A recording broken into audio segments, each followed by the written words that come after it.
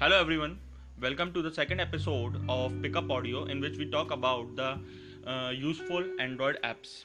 So today I will going to tell you about an useful app which is Screen Code.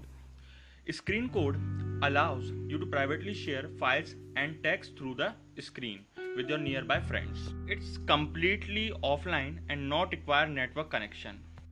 The receiver launches the screen code scanner to read the content being sent. This app is very easy to use.